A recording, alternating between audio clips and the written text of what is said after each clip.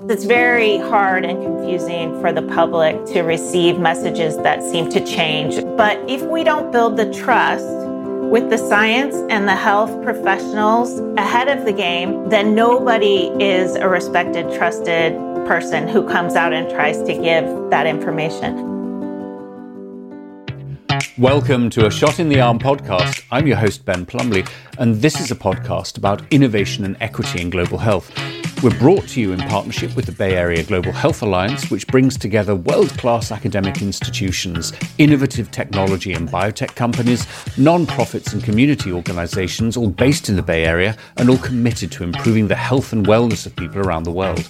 You can find out more at www.bayareaglobalhealth.org.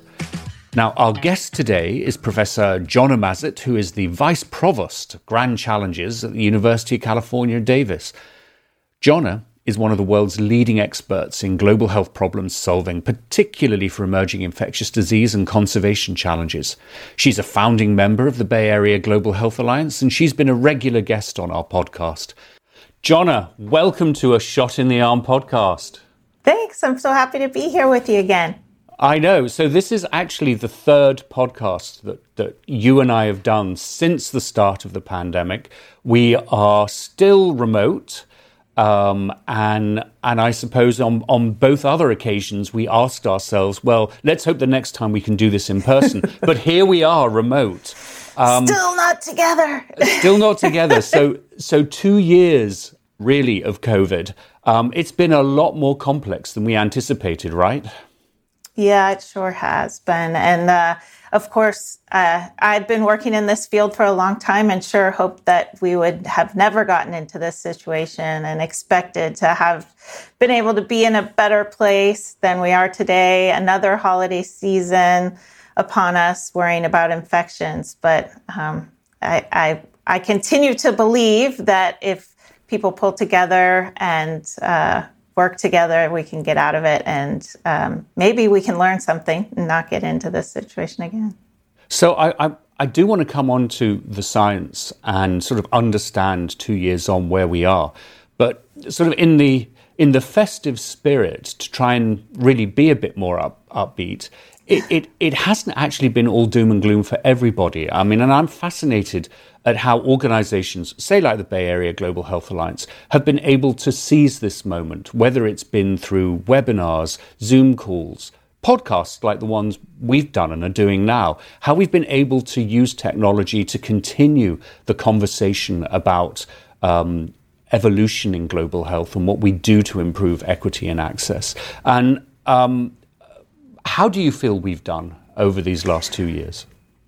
I'm incredibly proud that the Alliance and my home institution, UC Davis, pivoted really quickly to stay connected, keep the university going, and even better yet, recognize the power of technology to unite us virtually, and then powerfully really allowed us to both philosophically align and find ways to contribute to solutions during the pandemic.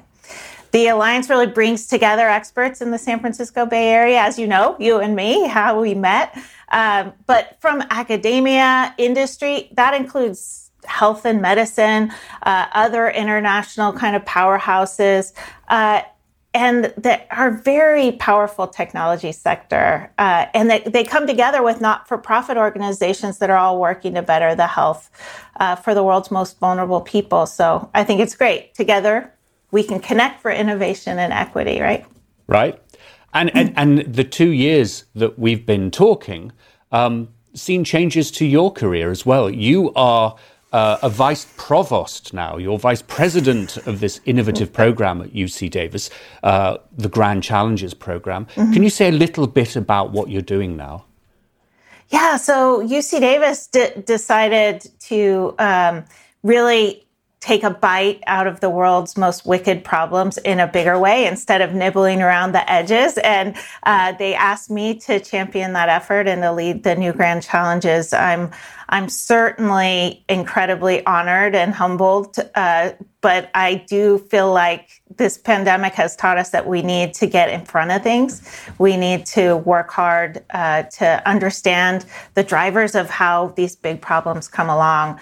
As you know, Ben, I'm also a big champion of the One Health approach, meaning really bringing people together from all different disciplines to tackle big problems, and especially at this interface where COVID started, the interface of human, animal, and environmental health. So I'm just excited about that, and I was also able for the decade before the pandemic to be working with amazing professionals, virologists, epidemiologists, diagnosticians, veterinarians, anthropologists all over the world to develop a network and strengthen systems for just this exact thing. And I'm happy to say where they live, things did go a lot better at the beginning of the pandemic than they did where I live, where we didn't do that work. So it's an exciting time to sort of harness people's enthusiasm for fixing these big, wicked problems. And I hope that doesn't wane. So I love that. Big, wicked problems. That's how I'm going to define One Health from now onwards. I love it. But it's also been a good time in that the US government has sort of refreshed its investment in the sort of the predict work, the predicting of new infectious diseases that may come up, and you've been overseeing and managing that network. So can you talk a bit about that? That's back on track, right? It is back on track, but the Predict project itself, which was aimed at really building the capacity in some of the world's least developed economies, at least.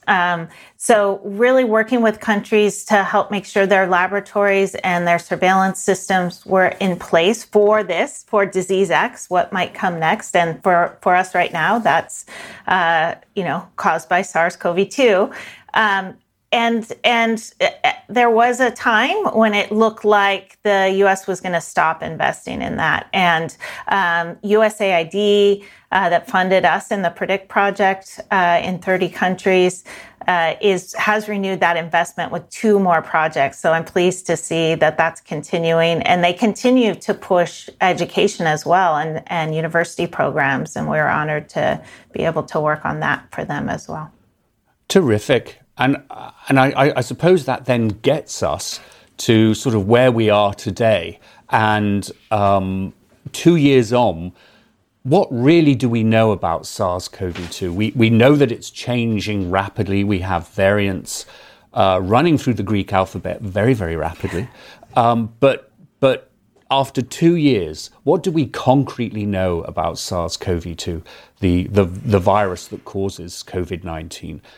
And it's sort of affecting our immune system in much sort of more complex ways than we imagined. Yeah, I'm afraid that we don't yet know as much as we need to know. And that's why I'm such an advocate for research in advance of epidemics and pandemics, as well as system strengthening, as I mentioned, with Predict in advance. But of course, you're right, Ben. We have learned so much during this tragedy, including that we can't expect every disease to behave like the ones that came before or we've seen in the past. At the beginning of this pandemic, most of our strongest virus work had been for influenza because it's so devastating and kills people every year. But the early models were really all based on that and kind of were all the way back to what happened in 1918. And that was a big miss because this isn't influenza. In case anybody's still wondering, it's not the flu. And it doesn't transmit or behave like the flu.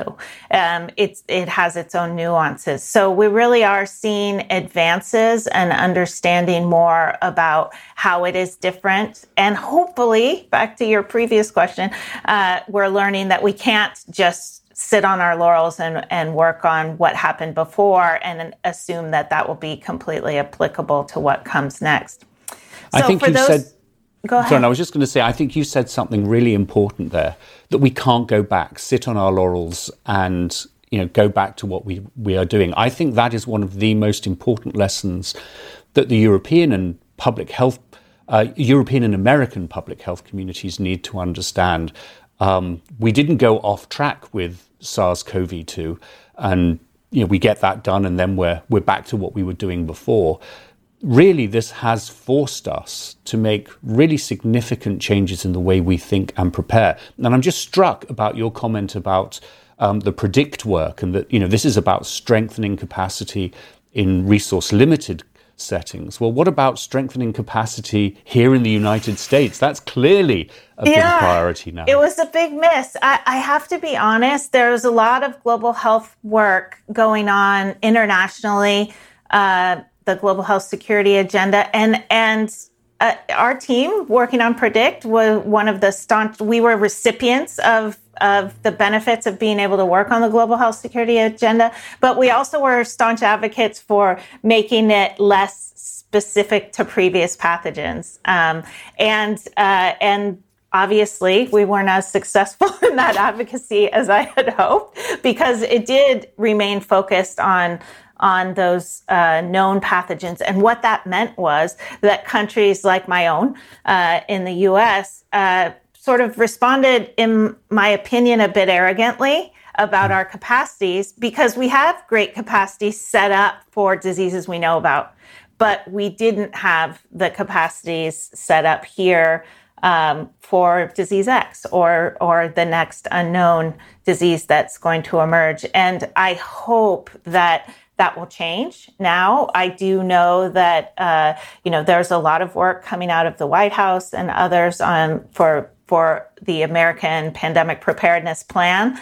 And I hope that we don't forget or try to just plan around COVID-19 now instead of being really ready for whatever comes next. We have all the capacity, the technology, everything else we need to be ready, but we have to think about it holistically. Again, that One Health kind of thinking.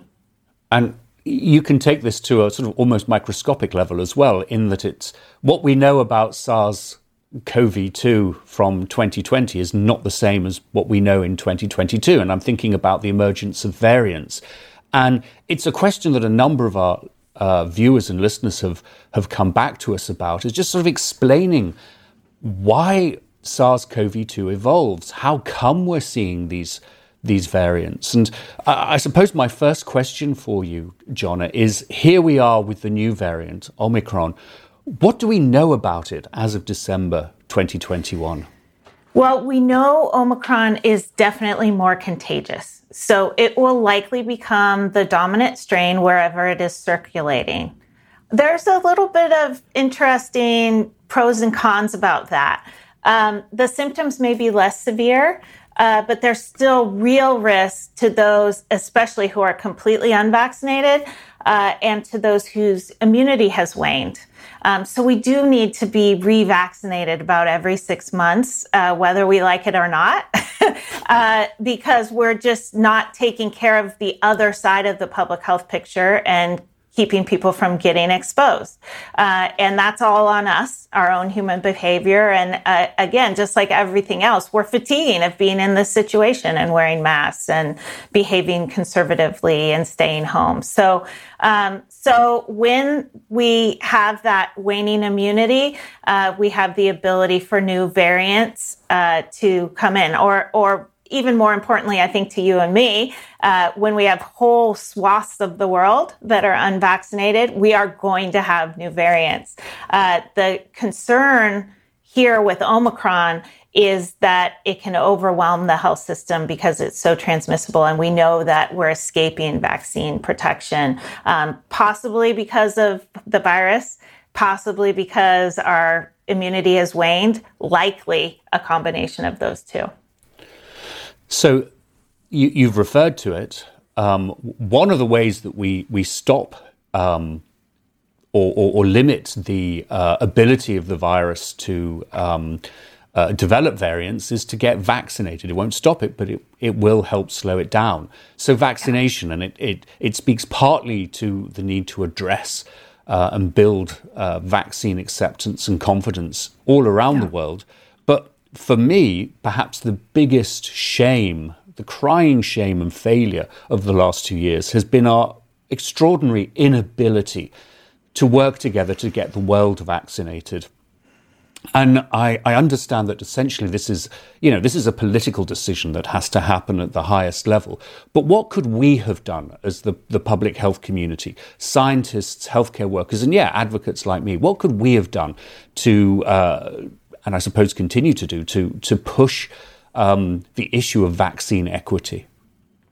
Well, I think the main thing, Ben, and I applaud you for this program, and pleased again to represent the Alliance with you now and then. But what we have to do is keep it up.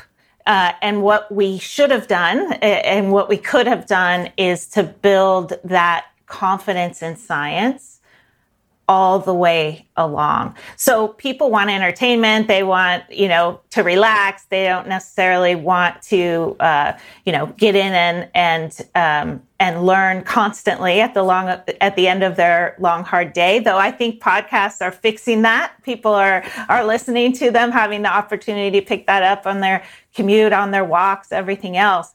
But if we don't build the trust with the science and the health professionals ahead of the game, then nobody is a respected, trusted person who comes out and tries to give that information. In addition, science evolves. So when we started, we were using the best data. And by the way, I did mention, and I'm a scientist, I'm faulting myself here too, that best data was from 1918. So we need to do better than that.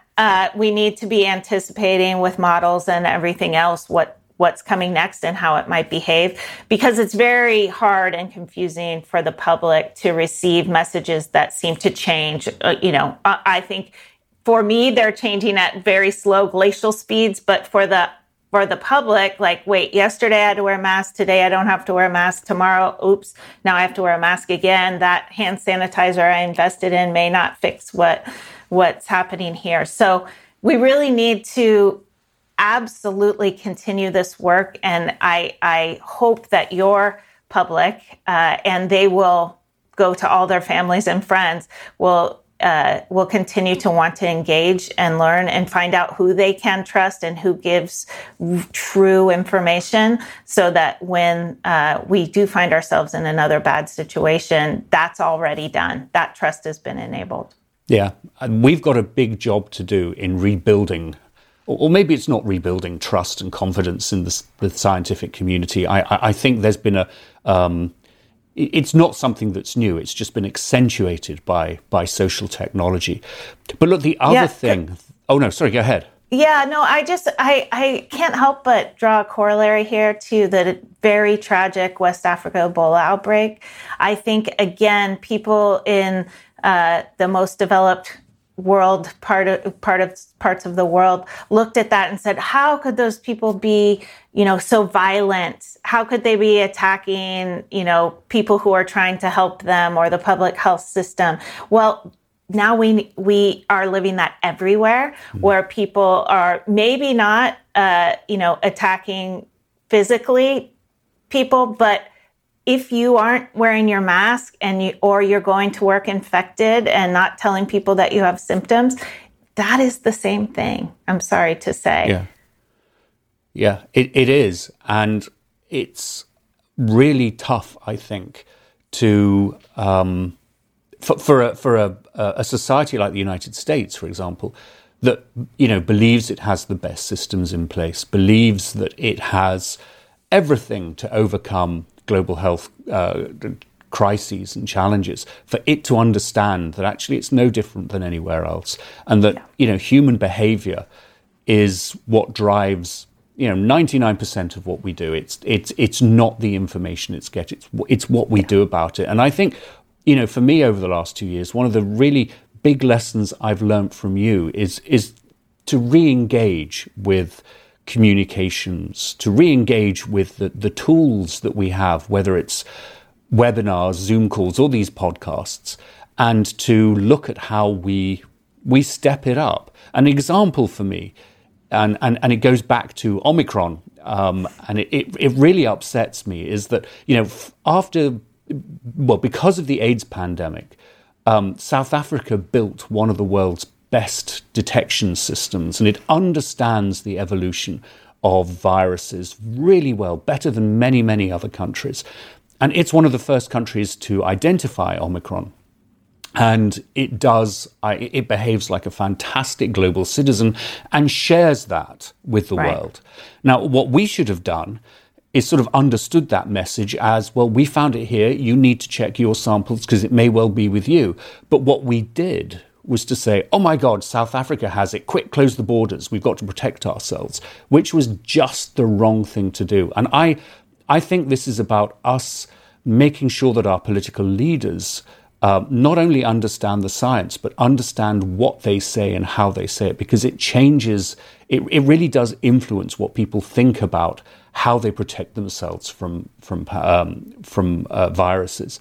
And, that's my declaration, my thing for the moment. But I wonder what do we do around expressing solidarity with the Linda Gale Beckers, the Francois Venters of South Africa, who've really sort of put themselves forward to help us understand how the virus evolves? Yeah, I think that our enemy here is ourselves, our human nature. And our human nature it leads us to do a couple of things. That is knee-jerk reactions. And then we go, oh, wait a second. We think about it and we say that wasn't the right thing to do. But sometimes the damage is already done because of those knee-jerk reactions. The other is really just that we need to blame. We need to place blame. And that is a big, huge obstacle. Again, why I think we need to communicate and find trust and understand science, and that science changes as new data is coming forward.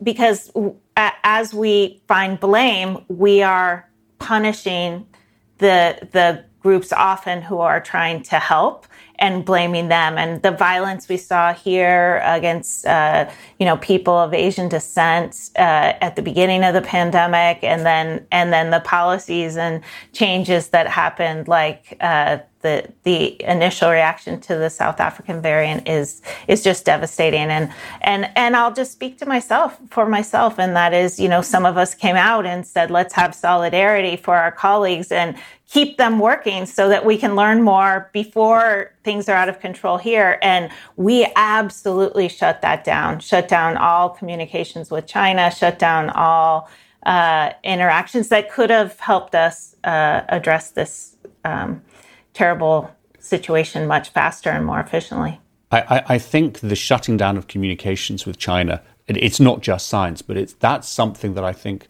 strategically is something we really have to come back to.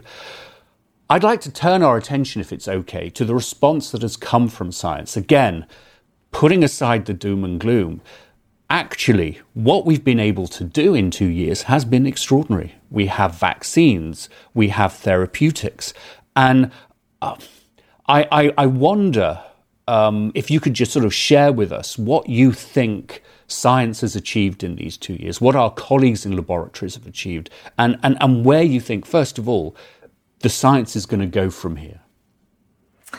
Yeah, there are things that I hoped for before the pandemic that I still hope for, and that is that we learn as much about viruses as we know about other things like bacteria that we can be infected with. Because of this terrible situation, we've seen an immense improvement of mathematical models that predict where and how people are getting infected and what we need in our healthcare system to support. And that's where Omicron, again, very dangerous because it does cause illness that can overwhelm healthcare systems because it's spreading so quickly. We've learned that we can develop pipelines for vaccines, especially, and I think that's the development of the vaccine is the biggest success story that I see coming out of this pandemic. The distribution and production, a lot of improvements to be made. Diagnostics, A lot of improvements to be made. We innovated amazingly for this one, and I'm so proud that in our city and of Davis and county of Yola, we had a program called Healthy Davis Together, where we were testing the entire community, school children, everyone, as often as they wanted. But for my university, for example, it's required at least every 2 weeks if you're vaccinated, and we have a vaccine mandate. If people have other conditions, can't get vaccinated, they have to be tested every 4 days. So we did innovate the testing pipeline, but we haven't yet really improved upstream, I think, the foundational pipeline for diagnostics to be ready and available the next time. I believe that is completely possible and should be addressed, but it hasn't yet gone as far as it should. These advances in science don't come without risk, and we do have issues that we need to deal with to stay right on the right. I kind of think of it as a balance beam. Because we need to do things so carefully and so judiciously, but we also can't stop science because then we won't have the diagnostics, the vaccines, the treatments. So that's going to continue to be a major challenge for us. And it's an expectation issue, isn't it? Because on the one hand, we want science to be as careful and methodical and safe and risk-free as possible. But then we also want it to be able to move really, really quickly. Why don't we have a diagnostic for this? Why don't we have a vaccine for this? Right. And to my mind, it speaks to perhaps a downside of the rapid response scientifically in terms of our development of these diagnostics and vaccines, that we've let our expectations, the public has let our expectations of science sort of run ahead of ourselves, so that when people say, and you mentioned this earlier, we wear a mask today. Oh, hang on, no, the guidance is that we don't wear a mask. Oh, but it's changing again, and now we do have to wear a mask. What we haven't understood is that science, just like the virus, evolves. And I wonder, what do you think people like me have to do to be able to sort of explain to people that the scientific method is one of learning more, is one of constantly building our knowledge base, rather than, giving us from on high the sort of solutions straight away that there is a problem? Well, what you said is exactly what we need. We just need it more. And we need it early. We need it ongoing. We absolutely need people to understand that viruses that will come next, and they will come next, are going to evolve. Thus, the guidance is going to evolve. And it's not simply science responding to what's happening. It's our, kind of limitations in being able to anticipate what's next. And there's a lot of work going into that. That will continue to improve.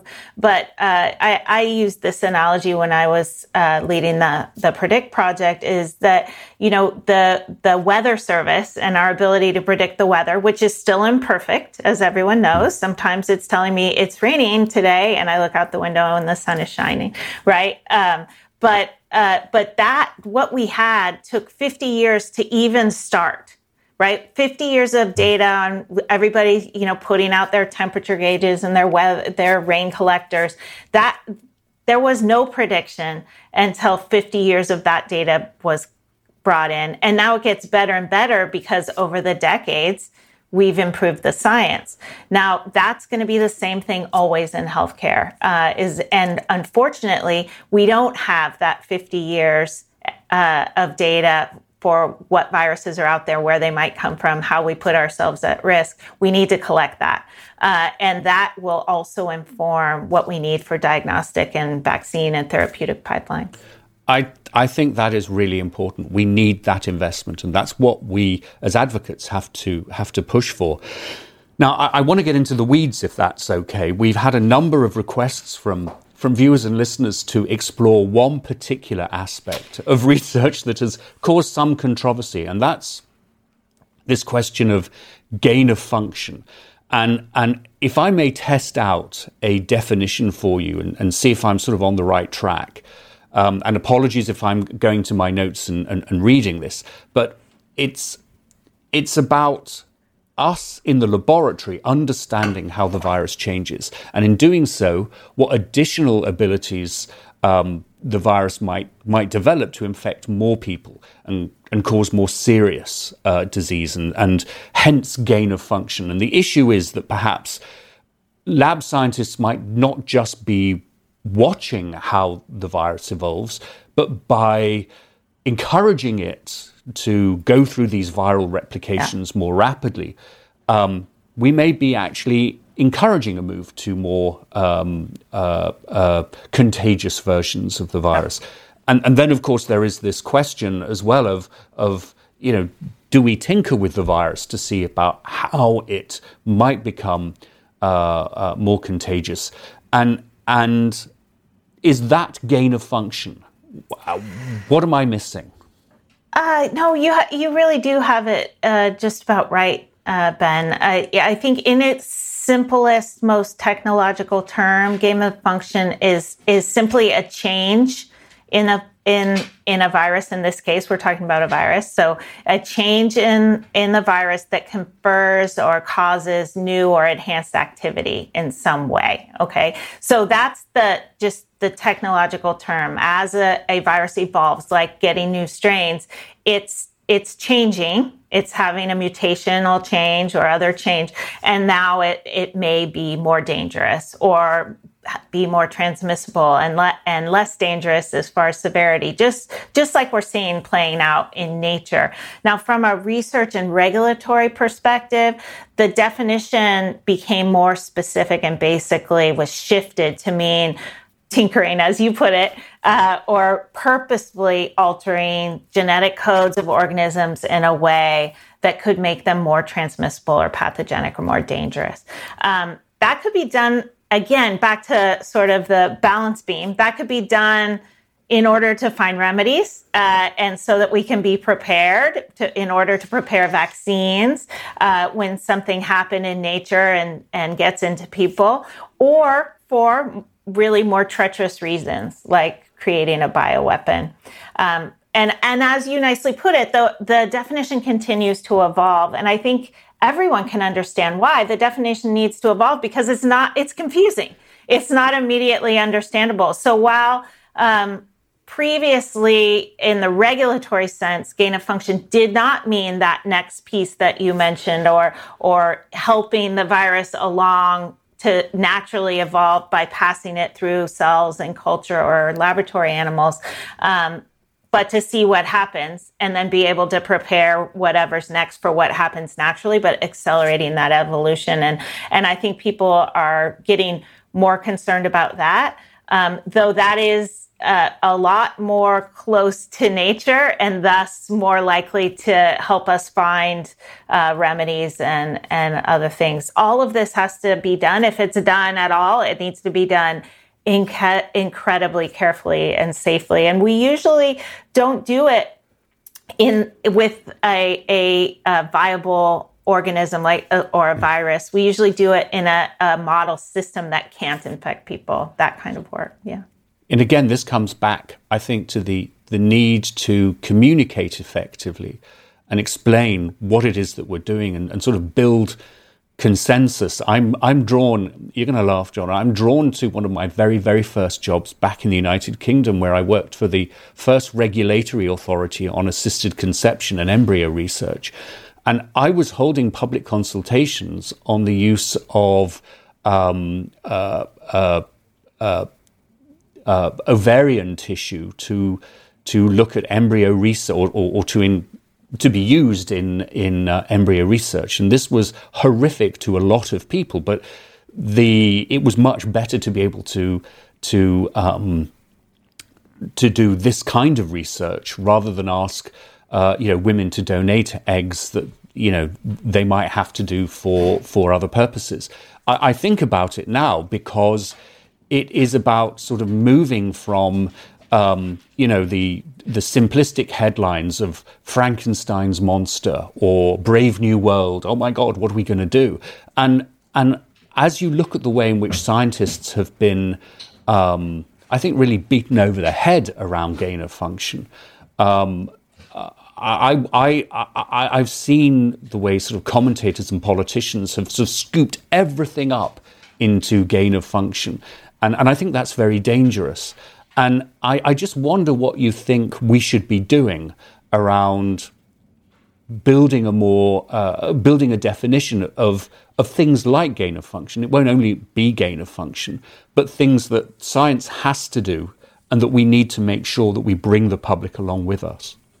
Yeah, I think one of my realizations in this whole thing is that a big part of the lack of trust is figuring out who decides what's worth the risk and where it's safe to do certain work and who doesn't. And I think the public is demanding and rightly so wants to be involved in where that line is. I do worry that we need to do more, just like this podcast. We need to do more to help people form their opinions from a science-based or at least truth-based, evidence-based perspective. So that they can weigh in and they can, make good recommendations or their voice is heard about what they want. Again, I'm a scientist, so take that for what it's worth. And so that could be a conflict of interest, right, from my putting this forward. But I do think these definitions are important and should evolve, but they need to be directly understandable. And cleaner and clearer. And even for me, they're not. Including that one I mentioned on conflict of interest. Well, I want to come back to conflict of interest in just a second. But before we leave it, there are two sides to the coin here. One is making sure that people understand and are familiar with the scientific method and that they build trust in our researchers and our healthcare professionals. And there's another side to it, which is avoiding this sort of paternalism that, people don't need to know. This is too complex for them. Trust us. And I think that gain of function is a really good example where we need to have a more informed and, frankly, a more sort of calmer conversation about what the science is, what we're doing, and what we expect the community, the society as a whole, to do. I totally agree. It all comes back to need for more alliances, like the Bay Area Global Health Alliances, more networked information, and then scientists ourselves. We need to be more communicative. It is uncomfortable for most of us to talk to people like you, Ben. Sorry to say, but if we don't do it, then how can we expect the public to be ready for the information that then just hits them like a fire hose?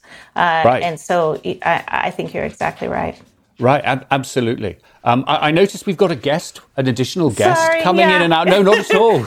Welcome to COVID era. That's Ted.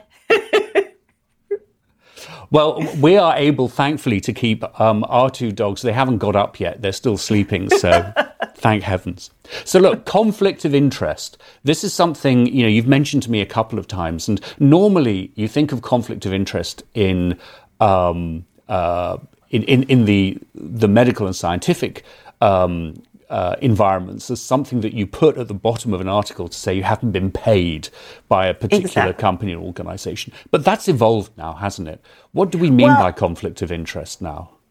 Yeah, well, I think, again, just like gain of function, we should probably go to the basics of what it sounds like. I'm really interested in working more with linguists, frankly, for this kind of communication expertise, what it intuitively means. So absolutely, I publish in journals, and scientific and medical journals ask you to declare any conflict of interest because you have a financial stake in what might come next. For example, if I was writing about COVID vaccine and I was also developing that vaccine and had some stake in the company, that would be a conflict of interest from the truest sense of what was legally asked of us.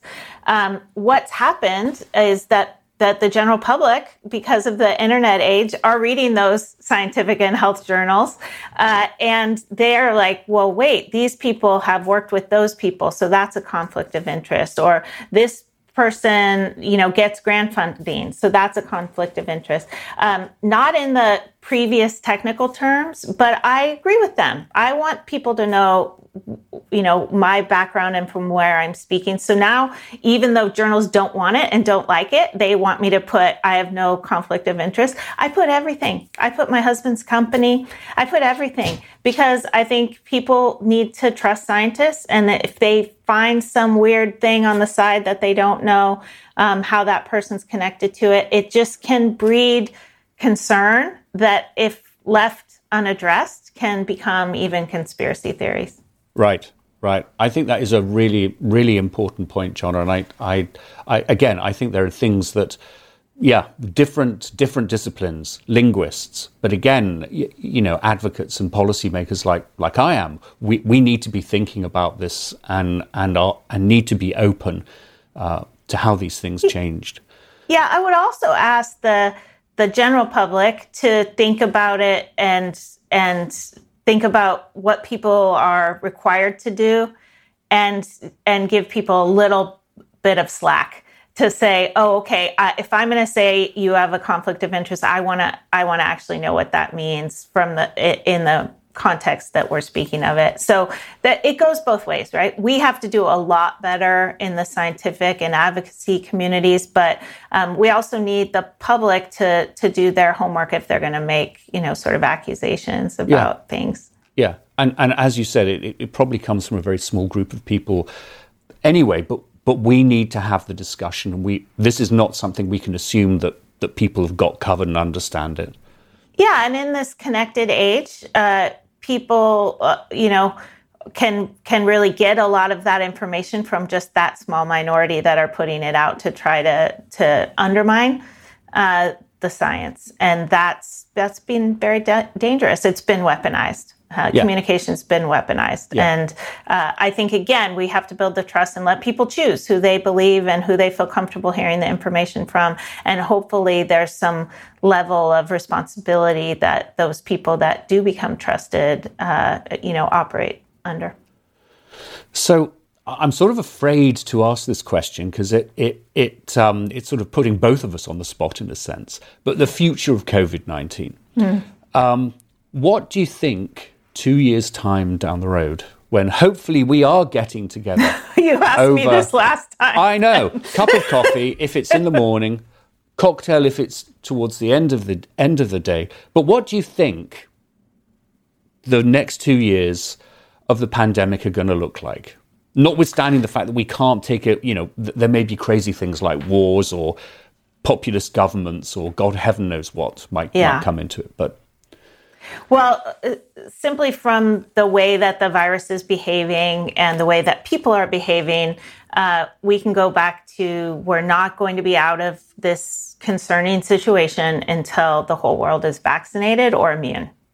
And that we keep that immunity going, meaning boosters or people that get exposed and infected and recovered, they still need to be boosted. They may have some immunity, good immunity initially, but for coronaviruses, it just wanes a lot more quickly than other diseases. So until we have the world vaccinated, and everyone should be an advocate for that, that's in your community, so the people at the grocery store, as well as in South Africa or places that have even less ability to get vaccine. Until those folks get vaccinated, it's really hard to predict anything other than what I told you, a long time ago during the pandemic. And that is that we're going to be in and out of concerning situations. So we're going to have to track variants. We're so much better at that now, but we're going to have to track them. We're going to have to allow countries like South Africa, or next time it could be us, saying, hey, we have a new variant. We're going to have to take that and use it judiciously, appropriately, not do the knee-jerk reaction. If you ask me to go out on a limb, try to be Nostradamus, I'm going to say it's going to be at least a year until we have the world receiving vaccine. And then I it defies me to be Nostradamus about how people will behave and if they'll be responsible and if they'll care about their neighbors. Even if you don't care about yourself and you say, I don't mind, I'll get COVID. Well, what about your neighbors? And if you get COVID, please, you still need a booster because you'll get it again and you can transmit it again. Yeah. And we don't know what the long-term effects are going to be. So you really don't want to get COVID if you possibly can. For me, the biggest thing is the need to push vaccine equity and the need for massive investments in the delivery of vaccines around the world. And you know, to the extent that I would want to be Nostradamus, that would be the one thing I think that I would really want to press and to really focus in the next 2 years. What are you optimistic about? So for me, I'm intrigued that these last 2 years have seen a dramatic change in the way people think and understand One Health. I think that has been amazing and really productive. So what are you optimistic about? Yeah, well, I'm optimistic about that. I'm optimistic and I'm encouraged and I'm lifted up by people's desire to work on impactful things. That goes from, the private sector saying, that this company doesn't have to be all about profit. It is about profit, but we can be good citizens and jump in. And we're seeing that over and over again. In fact, like shaking and rattling at the door, let us help. And that is something, be a little pessimistic, I'm worried that our public health systems, our general healthcare systems, they are so disarticulated and siloed that there are huge obstacles to overcome that, but there's a lot of passion to fix that. So I am optimistic that people want to fix it. I'm concerned that the fatigue of this pandemic going on forever is diminishing that passion to do something better. But looking at the connections of tech, other private industries, academics, communicators, advocates, generally people who are working in this arena, for-profit or not-for-profit, are motivated to connect. They're motivated to work together. They're motivated to, do the right thing, work for global good. So that is why I'm really excited about being in my new position too. Just that if universities are suddenly creating new positions to say we never want this to happen again, we have to get our acts together. We need to all work together to find bigger solutions, take bigger bites out of these wicked problems. That I hope we don't lose that. Yeah. So we've reached the top of the hour. You know that I normally ask guests what their favorite Pet Shop Boys song is. We're not going there. Good. We've moved on from that. So, I'm sure everyone, including the Pet Shop Boys, are thrilled about that. But so we've spoken a lot about the role of technology and the role of social media platforms, and I wonder, as you've been getting into your new role, have you been looking at the way social technology is being used? And are there any sort of clips or examples that you have come across that are interesting and that perhaps you think our viewers and listeners might find interesting? Well, for me, and I'm not just, blowing smoke at you, but I do think the podcast genre is incredible, because for those who are interested and want to get information, there is just a wealth of information out there in hopefully a somewhat entertaining way to convey it. And so I'm really excited about that. There are really powerful platforms that allow information to get out instantaneously almost. And I think that's great. I think that they were and are, prone to, bad actors doing the wrong thing. And that's where I do think we need a huge amount of thought. And then I'm not sure about regulation versus just more professional, responsible stewardship. But you know, Ben, that I've been, the victim of bots and real people, just slamming me for similar reasons to what we talked about with South Africa and the anti-Asian stuff, just because I worked on this stuff before and I worked with collaborators all over the world. Then I became a target for those who wanted to, at first, find blame, but secondly, really, just take this terrible tragedy and work it to their advantage. And so that's the downside, but I think it's fixable. And I do think communication and being in a connected world is the right way to go to protect us and to do better. But we all need to be responsible and also don't consume content that's not responsible, because that just gives it more growth and a voice. Right. And I think, the rest of us just have to step up and say, our voice has to be heard too.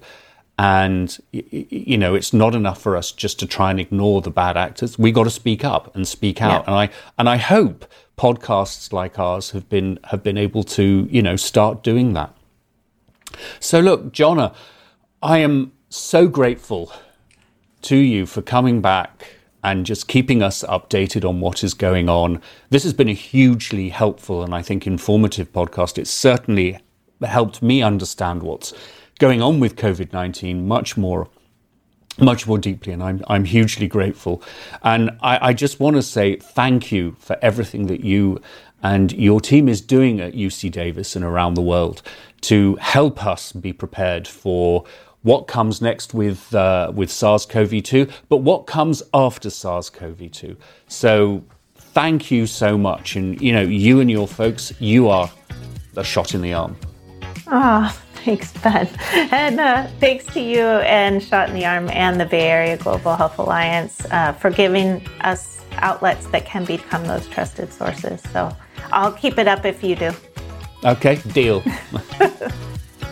Well, that's it for this episode. If you are watching the video version, sorry for the choppy video. We were at the mercy of the internet gods. Thanks again to Jonna Mazet from UC Davis and to Sarah Anderson from the Bay Area Global Health Alliance. A Shot in the Arm podcast is a project of the Global Health Reporting Center. Thanks to our producer and director, Eric Espera of News.media, who makes the magic happen. Thanks also to Troy Espera, our digital producer. And thanks to you. Have a great week and a safe week, everyone.